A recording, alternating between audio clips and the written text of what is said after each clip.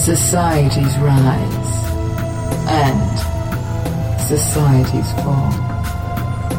When the time comes, one society steps forward to build a better future. The Wicked Library, Kettle Whistle Radio, Night Story Podcast, Prog Watch, Red Horse Radio, The Lift, History Goes Bump, Listen, Society 13, Rebuilding Society, one podcast at a time.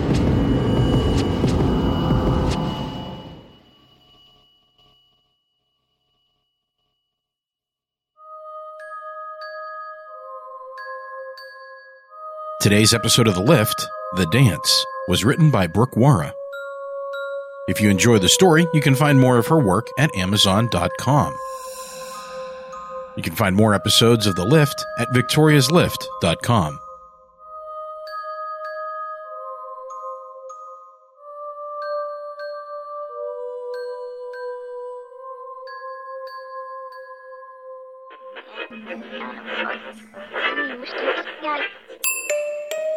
Do you hear me?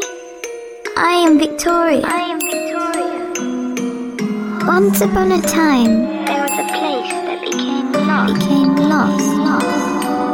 It is a place where story and substance combine, where the reality of story shapes thoughts, where fantasy becomes tangible.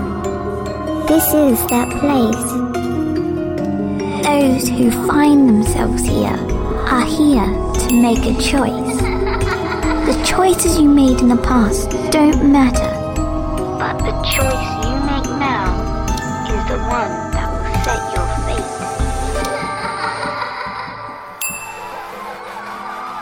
I hear the sirens. They are close. Too close. I duck behind a shrub, just as footsteps thunder past. Fools. They've discovered my crime. I let them. But they won't find me. I turn away from the echoes of their futile search. The sounds of a dozen nearby New Year's Eve soirees. Cheerful voices carried on the wind, unsuspecting of what has transpired just a few blocks away, and of who is lurking nearby. The light from the street lamps fades further away with each lunging step I take into the woods. I'm not in a hurry, but it's best not to waste time either. I had carefully marked my path to the bunker, so I could find it in the dark if I needed to. I pull the reflective tape off the branches and bramble and stone as I make my way through the forest. There are enough provisions there to get me through the next several weeks, while I figure out my next step. I finger the small pistol inside my pocket, just in case. Best not to think of that now. No. Think of their wretched, bloated faces instead. Their smug smiles twisting and hardening like drying wax. I've lost track of my markers in my daydreaming.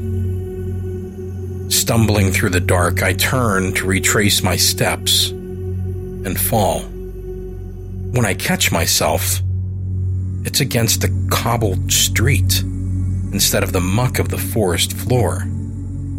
Confused, I stand, searching myself for injuries. A building looms ahead. It is rotting and dilapidated. I spin around searching, but the forest is gone, or at least it can't be seen through the thickness of the fog. I only tripped and fell, but I feel a sense of having been asleep for a long time and just having woken up. Is it possible I had missed this abandoned place on my previous excursions through these woods? I doubt it, but yet here it is, rising up into the mist. A flickering light in the doorway. There's someone there. I can't quite make them out through the dense fog. A laugh, almost metallic sounding. It's a little girl. She is dressed in a rain slicker and holding a music box that has an eerie glow. Seeing me staring at it, she shoves it under and inside her raincoat. You took a tumble, Tommy, she says, and then, in a sing-song voice, Tommy tumble, Tommy tumble. How does she know this name that has followed me since childhood like an embarrassing birthmark on my face? The leg that was sick from birth and never grew quite right.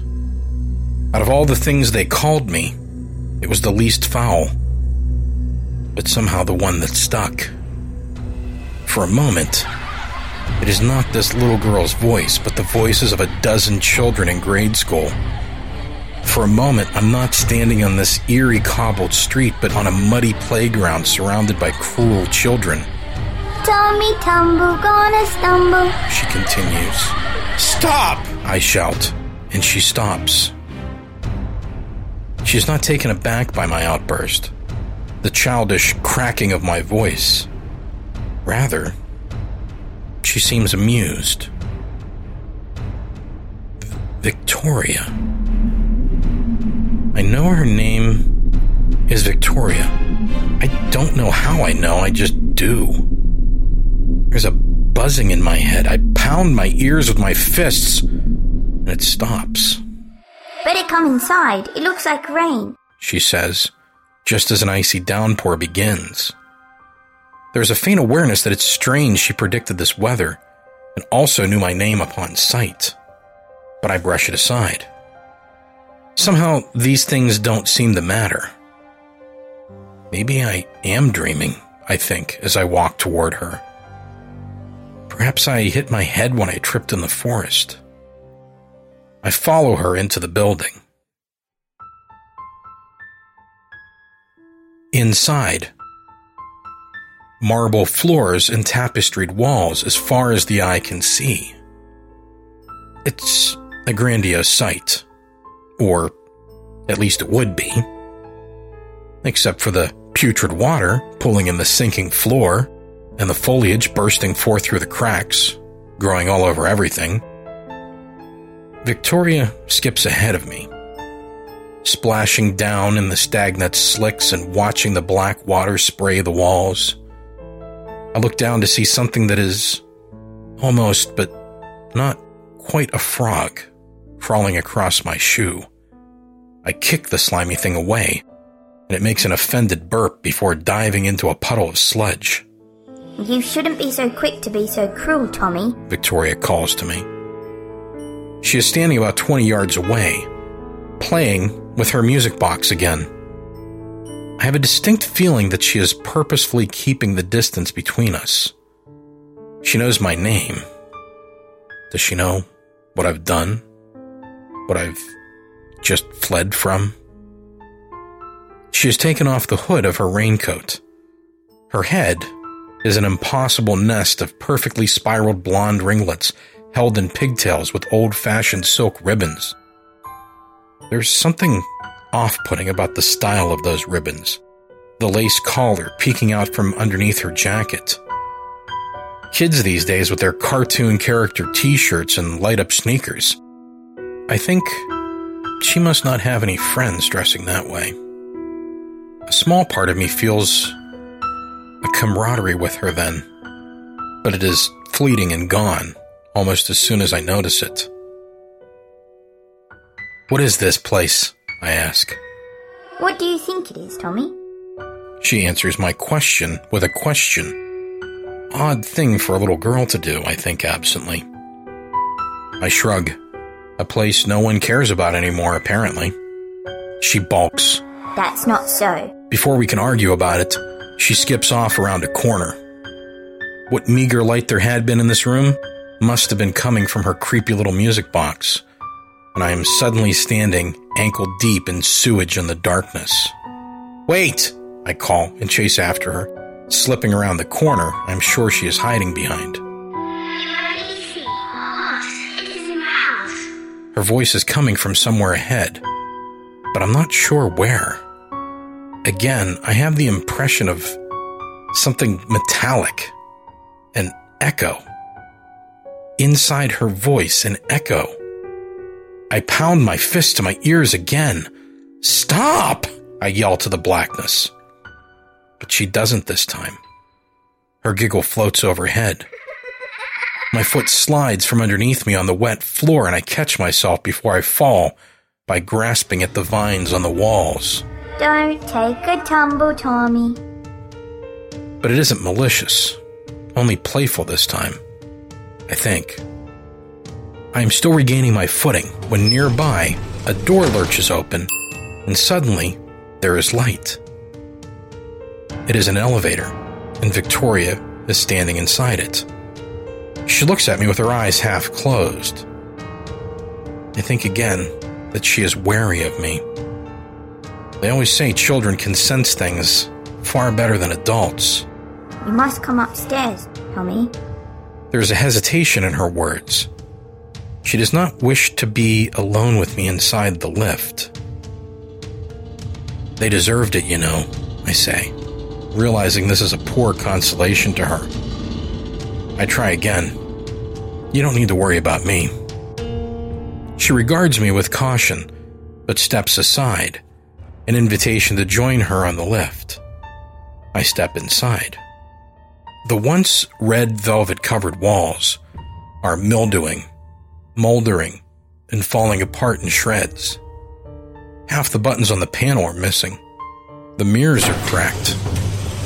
As the doors push closed, I have a fleeting thought that this old elevator might be a death trap. No matter. I'm only dreaming anyway, I remind myself. Looking at Victoria this closely, the translucence of her pallor, the too perfect coil of her blonde curls, I think she must be a figment, something I dreamed up. Face from an old cereal box, maybe. Character from a Sunday comic strip. As if she has noticed me studying her and wishes to distract me, she produces the music box again. A green light glows from within it. The light is palpable, a fog swimming around the trinket. She spins the crank and the thing shudders in her hands, but no music is produced. Broken, eh? I ask and reach for it, as if to help repair it. Perhaps it's just a loose piece. No. She pulls it close to her and shoves it back into her coat, as if she sensed my true intent, to smash it to smithereens the second I laid hands on it. Somehow, that thing makes me uneasy, with its eerie glow and the faint sounds of whispers emanating from inside. The lift shudders abruptly to a stop, the lights flickering, our images in the mirrors, distorting and jerking as we are tossed about.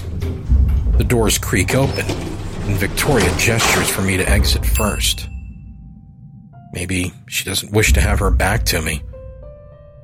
I mean her no ill will, but I shrug. Smart girl, anyway. As I step through the gate of the lift, I feel her small foot lodge into the small of my back and shove hard, and then I am tumbling into the darkness. The grate slams shut, and Victoria cries out, You are a bad man, Tommy. I laugh a little and brush my knees off as I stand up. It is pitch black, and I can no longer see the light of the lift. I spin around. I do not even know from which direction I came any longer. The blackness is so very thick here. I know what you did, Tommy. Victoria's disembodied voice accuses. You must say you're sorry, or you will be here forever. Sorry? I shout. For what? They deserved it. The party. Elizabeth's New Year's Eve party. Elizabeth and all her snotty A-list friends, the same group of people I'd grown up with. I'd spent years on the fringes of their little clique, always on the outside, always not quite part of things. It had started on the playground at school, with their little club at the top of the jungle gym. They would tell each other secrets and peek at me sideways between their fingers. I had foolishly believed I was the lookout, relegated to the bottom rung. For ages, I had sat behind them in class, stared at the back of Elizabeth's fine, pale neck, and simultaneously wanted to stroke its soft, pretty skin and snap it in half. 1 year in high school, I'd even been deluded enough to ask a couple of the girls to the spring dance. Their rejections had been pitying, said behind delicate hands held over mouths, sly eyes watching me, tittering voices declining my advances. They were always laughing at me, at my limp, my impotency, my inability to keep up with them or join their games. Their laughter had ended with the dance. "Come to my party," the sweet pink invitation had said with a burst of glitter as I opened it. When you hear in the news about someone who is pushed to the edge, you hear about some significant event that took place beforehand. A cheating spouse, unrequited love, a rejection. I read in the weekend paper once about a man who killed his own brother for taking the last cold beer. For me, it was the quiet whisper of a cheap glitter falling through my fingertips as I held the party invitation crushed in my hand. That's when I formed the plan. The strychnine had been easy enough to come by. I did maintenance on the football field at the college, and the custodian kept a slew of poison for the gophers around. I wasn't concerned with it being traced back to my job and then to me. I had prepared for that. I had known I would be the primary suspect. I just had not cared. I had spent a few weeks digging out an old fort in the woods, lining its walls with canned food and books, a place to stay alive while they looked for me up and down the streets of our devastated little town. The pistol had come from my mother's bedside drawer. She would tearfully tell the officers I had taken it, proclaim that I was a good boy deep down, and beg them not to hurt me, hurt Tommy. I would keep the pistol by my side if I decided prison was something I couldn't bear after all when they found me. And I knew they would find me. Delivering the poison had been no difficult task either. I had shown up to the party fashionably late, as they say, and everybody had already gotten themselves fairly intoxicated by then. I dumped the poison into a fresh bowl of punch I had offered to make, the alcohol masking the bitter taste. No one had given it a second thought when I began pouring all their drinks and handing them out. I had always been their servant. Most of them had gotten sick at the same time. Some of them had fallen like so many dominoes, all of them grasping at their faces and looking at each other with wild eyes that seemed to implore, "What is happening to us? How could this be happening to us?" Not one of them ever turned their eyes to me. The few who hadn't fallen rushed to the ones who had, trying in vain to keep them from convulsing, screaming for someone to get a doctor. It had been easy enough to take the phone from Michael's hand as he began to seize before he could even dial emergency services. Within minutes, there was nothing to be done for any of them. I had casually walked to the record player and turned up whatever grotesque pop song had been playing. I stood in the center of the room and watched their backs arch, some of them only touching the floor with the tips of their toes and heads. They were like acrobats in their postures, posing gracefully while the drum roll built, twisting and contorting midair while the audience gasped. Well, it would have been graceful if not for the convulsions, but I paid it no mind. I admired the tableau of my work before me. A dozen or more partygoers in taffeta and silk ties and tiaras, jerking in unison as the toxins coursed through them. The music drowned out all the sounds of their dying. I had danced, held my arms out to an invisible partner, and waltzed between the bodies of my childhood friends as they expired one by one from the exhaustion of the poison. It had taken some time, but not as long as I had hoped.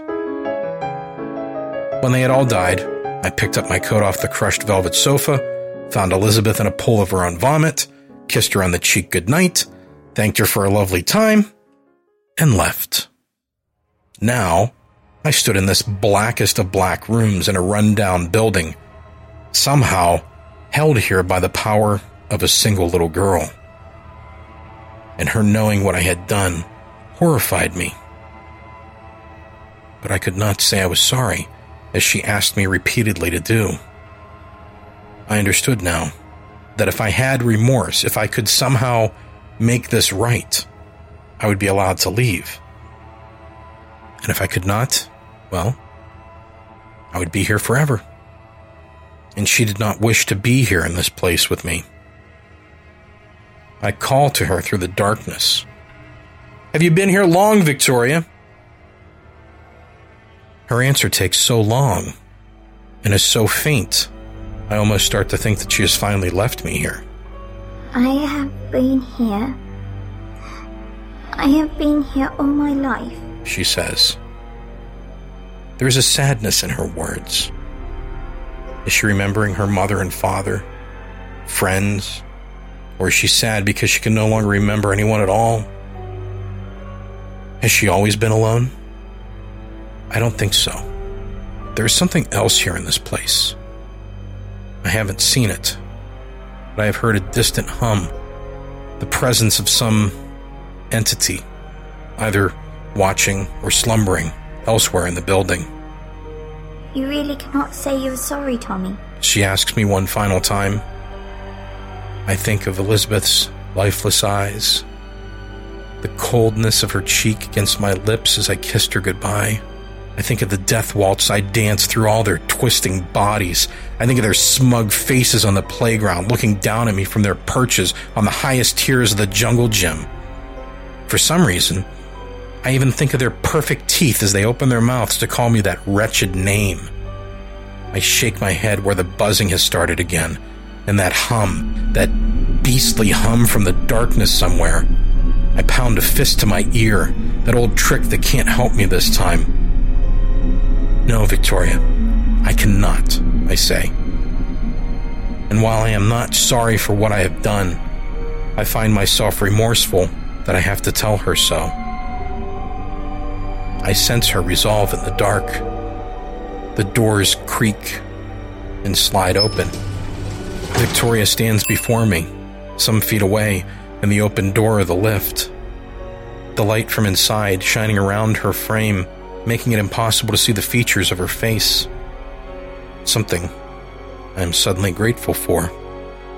Sensing at last that she is not just the waif of a ghost child I had supposed her to be all this time, but something more. The music box is in her hands then, shaking and shuddering, a song spilling out of it into the blackness around me. The humming is louder, and there is a rushing sound as if something were on its way. Something large and terrible. The music box's ghostly light grows hotter now. I am terrified of its green glow as it becomes a blinding brightness. But I find that I cannot look away.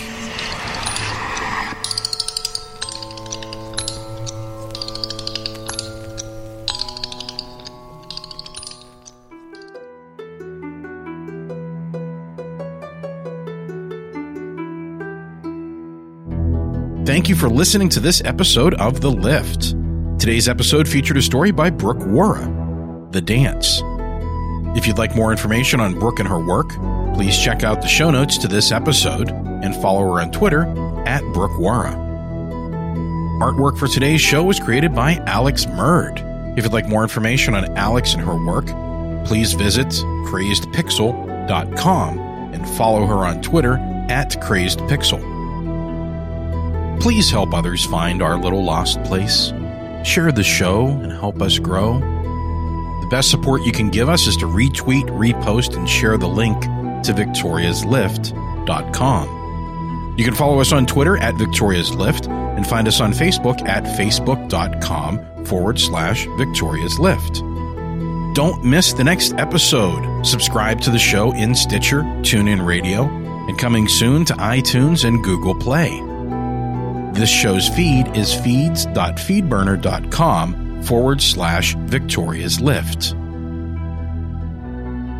All works read in this audio recording and associated music and artwork are copyright of their respective creators and may not be used in any form without their permission.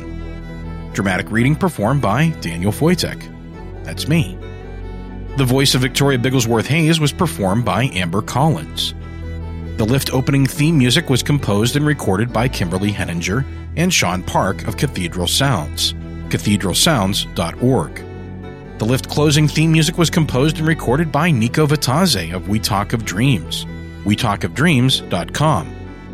Music in this episode was performed by Kevin MacLeod of Incompetech.com and used with his permission. Check the show notes for titles and credits. The Lift is a Ninth Story Studios production, ninthstory.com. Creator and producer, Daniel Foytek. Executive producer and co-creator, Cynthia Lohman. Full show notes with links and artwork can be found at victoriaslift.com/S1E5.